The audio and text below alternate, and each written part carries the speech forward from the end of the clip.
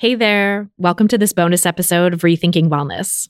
I'm Christy, and my guest today is psychiatrist and real self-care author Pooja Lakshmin, who returns for a bonus episode to discuss how to tune into your inner voice and why that process isn't as simple as it might seem.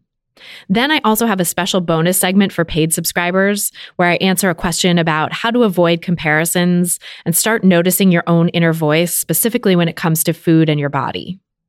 To hear that part and the full episode, subscribe at rethinkingwellness.substack.com. That's rethinkingwellness.substack.com. Now, without any further ado, let's go to my bonus Q&A with Pooja Lakshmin.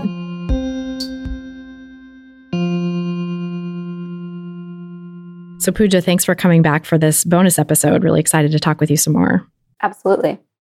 One thing that I wanted to talk about is the notion of tuning into your inner voice. You advocate for people to find the answers within themselves and define that as part of real self-care, which I love. And I've personally found so much healing with that approach too, like self-compassion, cultivating boundaries, defining my values, finding my power, like all of those things I think are so important and can be such an important antidote to the kind of black and white thinking that we're conditioned to do in diet and wellness culture. But one thing that I see in my work as an intuitive eating dietitian is that although people may desperately want to get to a place where they can be intuitive and like trust themselves with food, they've been on so many diets and they've spent so much time steeping in diet culture that they really have no idea how to trust themselves and their intuition. And, you know, they're on this sort of push-pull or restrict-rebound cycle that we were talking about a little bit in the main episode. And so when they tune in and try to listen to their intuition, it's often coming from this reactionary place and like an anxious place at first. Or sometimes it can just sound like diet rules because they never really internalized anything different, you know. And I know that's the case for many areas of life, not just food, right? We can apply that kind of thinking to a lot of different domains. So I'm wondering if someone is in that place of wanting to trust themselves, but maybe not being sure how to tell what their inner voice is actually saying. And like maybe there's some reactionary sort of rebellious energy there, or maybe it's just like you've internalized so many rules that you don't know how to even listen and hear what your truest self wants. How can people start to get clearer? Yeah, so I love this question because I think that it's something that so many folks struggle with, whether or not you have a history with diet culture. If you're someone who deals with anxiety, right, this can definitely be the case. So my suggestion for a situation like this is that you have to come to it indirectly. Like you can't be like, okay, now I'm going to listen to my inner voice. Like that doesn't work. It has to be coming from indirect sort of activities or spaces or thought exercises.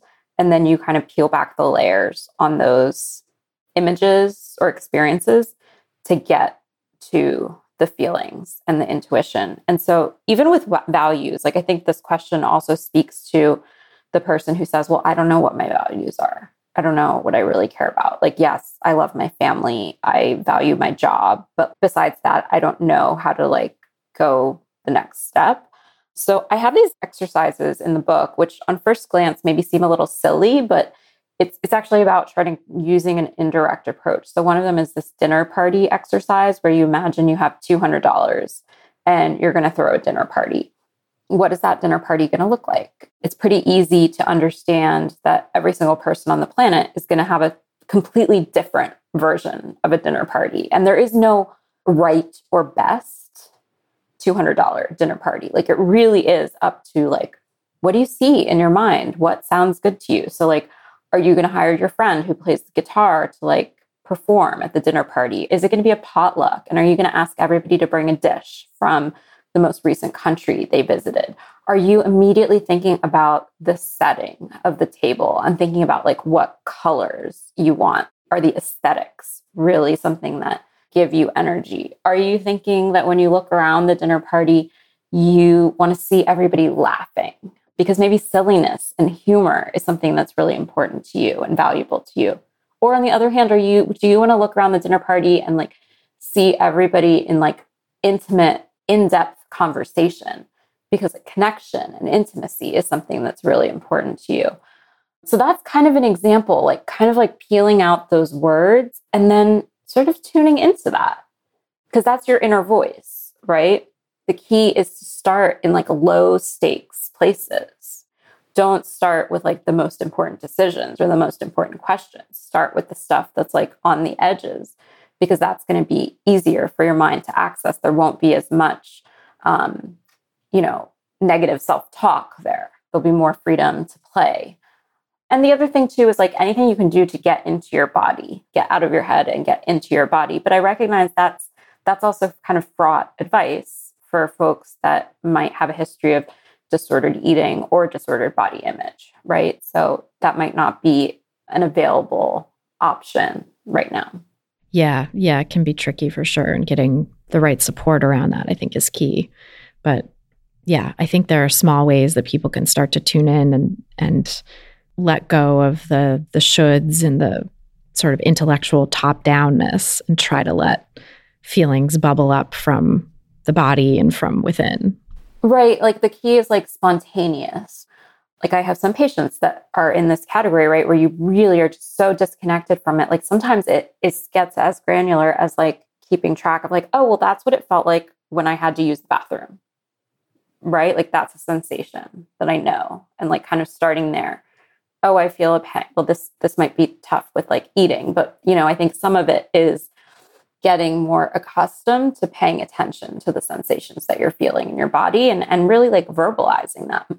And you don't necessarily have to act on them right away either. You can start to notice and tune in and not do anything with that for a while. Exactly. Well, thank you so much for everything you shared. This was such a lovely conversation. And for anyone who's just tuning into this bonus episode and maybe hasn't heard the first episode yet, can you tell people where they can find you and learn more about you and your book? Yeah, absolutely. I am Dr. Pooja Lakshmin. I'm a psychiatrist. My book is called Real Self-Care, Crystals, Cleanses, and Bubble Baths Not Included. You can get it anywhere that you buy books. There's also an audiobook that I recorded. My website is poojalakshmin.com, and I have a Substack newsletter called Therapy Takeaway. We'll put links to that in the show notes for this episode too. Thank you so much for being here. It's really great talking with you. Thank you, Christy.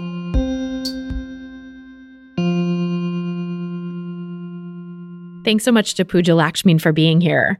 And now I want to share a special bonus segment for you as one of my lovely paid subscribers. In this segment, I answer a question about how to avoid comparisons and start listening to and trusting your own inner voice, specifically when it comes to food and body stuff. I think it's a great companion to the segment you just heard with Pooja, so I hope you'll enjoy.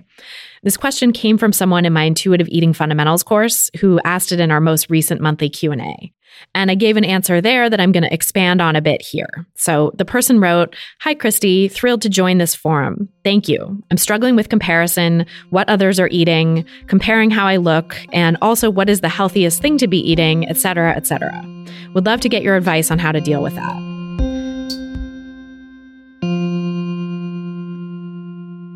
You've been listening to a free preview of this episode. To hear the rest and get tons more bonus content, become a paid subscriber by going to rethinkingwellness.substack.com. That's rethinkingwellness.substack.com. Thanks so much for listening.